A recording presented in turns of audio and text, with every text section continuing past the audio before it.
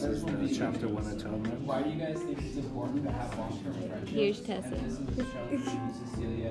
Alright. Let's go with the first question, which is Brian felt ashamed of herself after the twins said they hated plays, but are being forced to take their father's kid. Regardless, hold on. What am I doing? Can we just, we're gonna cut that out. I hate this. Alright. Bryony felt ashamed of herself after the twins said they hated plays, but are being forced to take their parts in it. Regardless, could this be foreshadowing something in Bryony's future? And if so, what part may she play and how could she be manipulated or forced into it? So I think a lot of like chapter 1, or I think mainly just like the first few chapters focus on like foreshadowing. There's like different little hints and interpretations that you can see, like a lot of stuff that happens, like a lot of the scenes. Yeah, I think they were just trying to like build up to like the main story, if that makes sense. I think it started to like give a little background for like every character and like what kind of personality they kind of give up. Maybe that's maybe the first like, because maybe that's gonna be what like the atonement is, like whoever she's Brian's gonna do something wrong, or she's not gonna want to do something, but she's gonna have to do it to like make up for just like something like some wrong she's done, or if she heard someone that did something. My next question is, the two sisters, Bryony and Cecilia, having drastically different personalities. This is shown through the scene where they both meet their cousins for the first time. Bryony is very controlling and dramatic, wanting their cousins to join her for rehearsal, while Cecilia gives them a calm tour of the house. Is the difference in their personalities simply caused from Cecilia gaining maturity due to her being older, or is this because they may have been raised differently? While Bryony her parents encourage her creative side rather than teaching her like proper manners. I think it's probably the way they're raised, because like you see just like normal siblings, like the first child's usually raised like much stricter because it's their first time. Like with a kid, like it's their first time raising a kid. When they have a second kid, they've already been through all that, so they kind of know like what to do, how to raise them, and they're kind of like more lenient with that kid than they are with the first kid.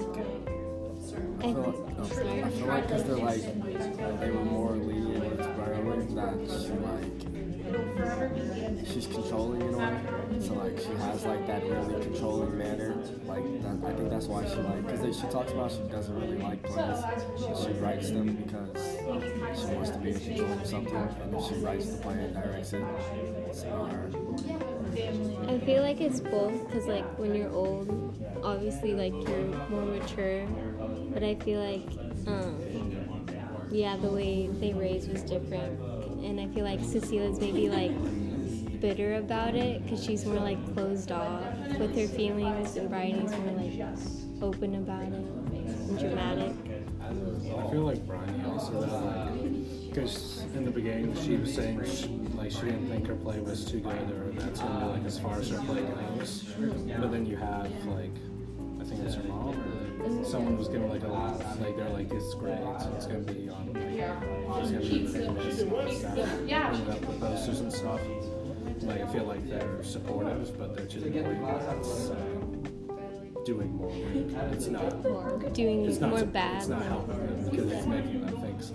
Like you can't just say that everything's good and then they're just gonna think they're good at everything. Yeah. They need to know like there needs to just be that line where they realize that like it's not perfect, but you have to work towards it. Well, there's sense.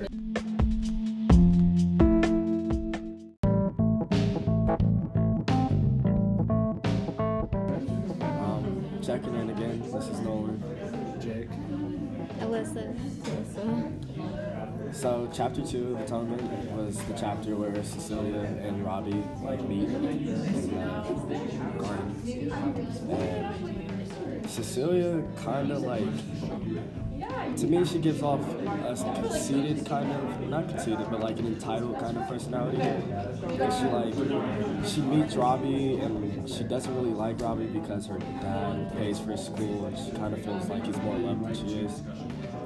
But in reality, she kind of has love for him. She's kind of in love with Robbie. That's what I think.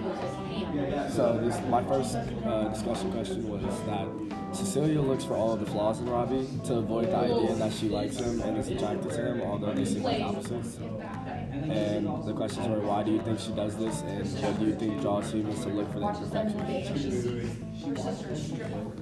I think that's what I got from it. I feel like she's not like playing games, honestly, but she doesn't know how she wants to go about like her friendship with him. And then, because she doesn't know how she wants to go about it, she kind of wants to like push away from him more. That's why she's kind of like, seems like she's more hostile towards him at times. And like, it shows her thinking that she's like trying to act like without his help, like she doesn't want his help, she doesn't really want him to just really be there. I feel like she's like really confused because she talks about like how it's really awkward and it makes her angry when it's like really awkward. And I think that's from like wanting to have a relationship with him that like actually works with him instead of this like weird awkward kind of like friendship thing that nobody understands. I feel like she's doing it to like not get hurt, because I feel like a lot of people just like avoid liking someone or getting in relationships because they don't want to be hurt from like something in the past that traumatized them. So like maybe later in the story we'll like see if she was traumatized. Then my second question was that Robbie tries really hard to make amends for the things that he does when he in reality didn't do anything that wrong, he just made a mistake.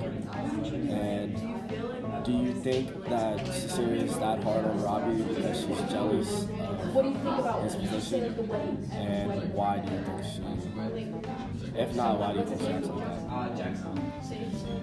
I'm not sure if it's as much jealousy as if it's like, because they grew up together. And I feel like there's probably like some prior relationship issues between them, or something like stuff's happened between them before. That's kind of caused this, because they've grown up and it's been like their entire lives and they've known each other. Now they're just trying to avoid each other, or she's trying to avoid him. So I think it's just more something happened, something caused it to happen.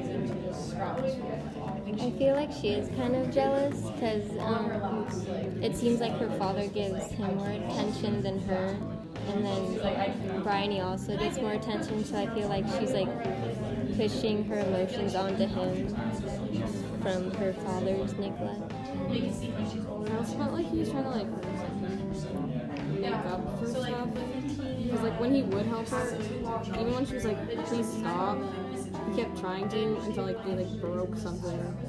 So, I need to learn social cues. I feel like like that vase breaking, I feel like that's probably part of like something foreshadowing too. Yeah. Because there's like the two of them fighting over something, so maybe Bryony, because it said they broke like the two handles off and then the wheel of the vase was fine, so maybe Bryony's like the middle and they're like the handles or something that's like breaks the family apart or something that causes issues like that.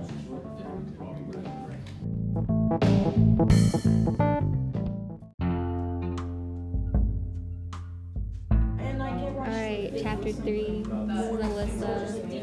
This is Nolan. Jake. Specifically in chapter 3, we see how controlling Bryony is and how she writes her plays in order to have control. Despite this, her play doesn't go as planned and says the rehearsals offended her sense of order. This raises the question, do we really have control over anything in our lives? Do you think we can truly change the outcome of a situation? Why or why not? And if we don't have control of what happens, is there any point in our actions? think there's some things you just can't control, but I think like the amount of work and like effort you put into something is what you get into. So like you work hard for something you want to get to. So if you want to get like promoted or something, you have to work hard for it. You can't just expect it. I think that's a lot of Bridie's issues. It's kind of just that same mentality about getting everything, but not actually working hard. I feel like she's kind of been like the entitled or the entitled child maybe. Because she has like the sport, they're all excited, like everyone pretends they're excited about her play, even if they don't like it, that kind of stuff. Yeah, I feel like they just kind of like, they kind of like huddle her. They just like, everything she does is right all the time. So it's going to get to a point in life where she's going to do something wrong and there's not going to be anybody there to like save her. Yeah. And it's going to hurt. But like, I feel like she thinks that, she kind of has that mindset that if I do something, it's going to work. Yeah. Because she's never, even if she does stuff wrong, she's never been told that. And that's why she gets like so frustrated when like things don't work out. Exactly. Just like she doesn't really like put in the work to like try and figure anything out. Just like things that will happen.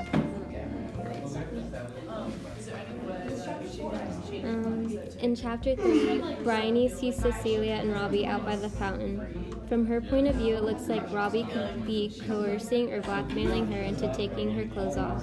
But from Cecilia's point of view, she's just taking them off in order to save the broken vase.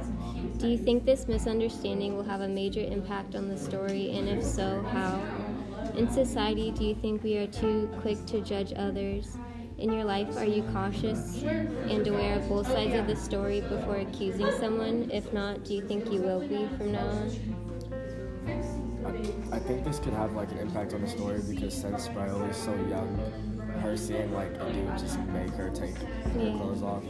Like if somebody did the same to her, she probably would think that's right or okay. She sees Cecilia do the same thing, so that might like come up later on in the story. I think.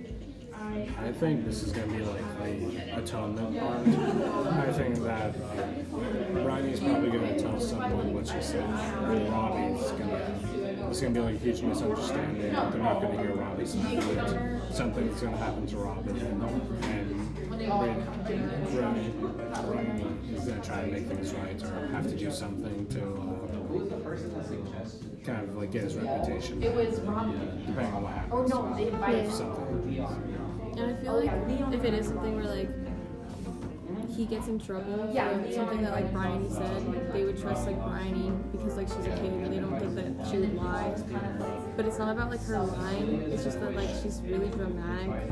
So she kind of has this like warped like view of things. So I just feel like they wouldn't like trust his point of view, but they would trust her. Yeah, I also feel like it's because like he's a servant and they have like that social class difference, so they're just like inclined to believe the higher class. Yeah. Well, I think it would be like something with the dad maybe, like he takes away, like he's not going to fund his college or the education stuff for him. And I feel like a lot of it's Bryony sees life kind of more as a play, because she's explaining like different perspectives and all that stuff while she's watching it. It's like he's either proposing or he's forcing her to do this, and it's like it can be either one, but it's gonna be the forcing probably. But I feel like it's just not. I feel like it has to be like the situation that the book's focused on. It's just gonna be like it's like dominoes. That's what's gonna start it. I also feel like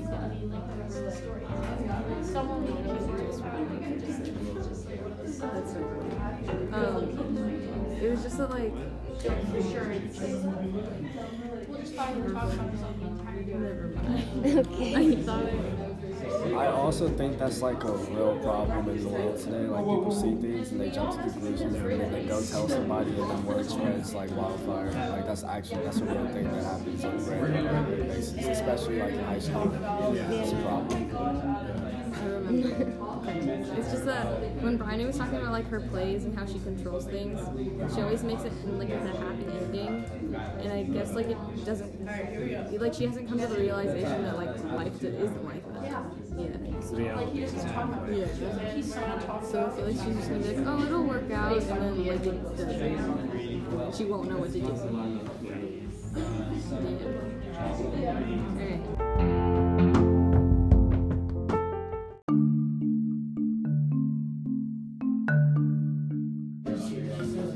Jake?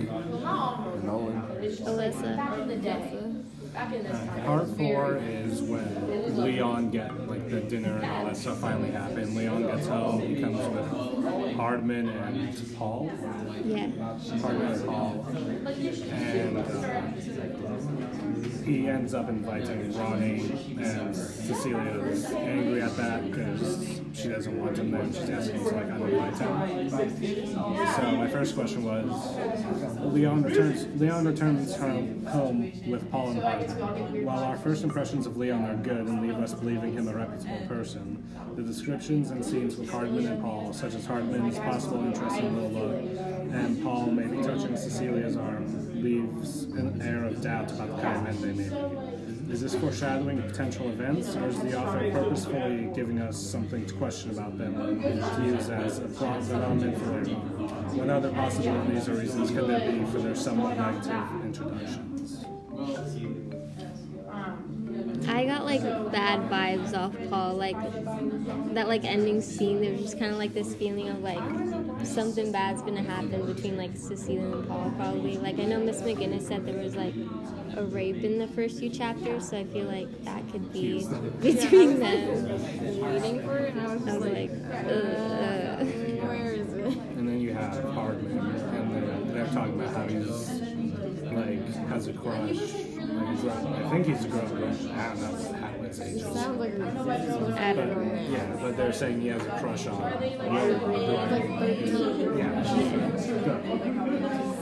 So they're kind of putting it out there, but it feels like it's so like directly out there that there could be like maybe it's trying to make you think these people are going to do something bad, and it's actually going to be like someone else. But yeah, I think that was a big part of the 4th chapter.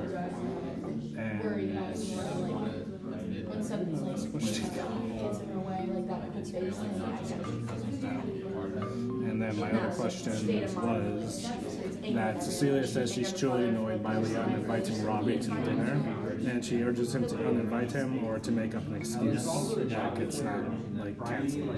But her feelings towards him seem to shift often, as before when Cecilia and Robbie were talking by the fountain, they seemed at least friendly. Does she actually have an interest in Robbie, or is she trying to avoid him because she doesn't know?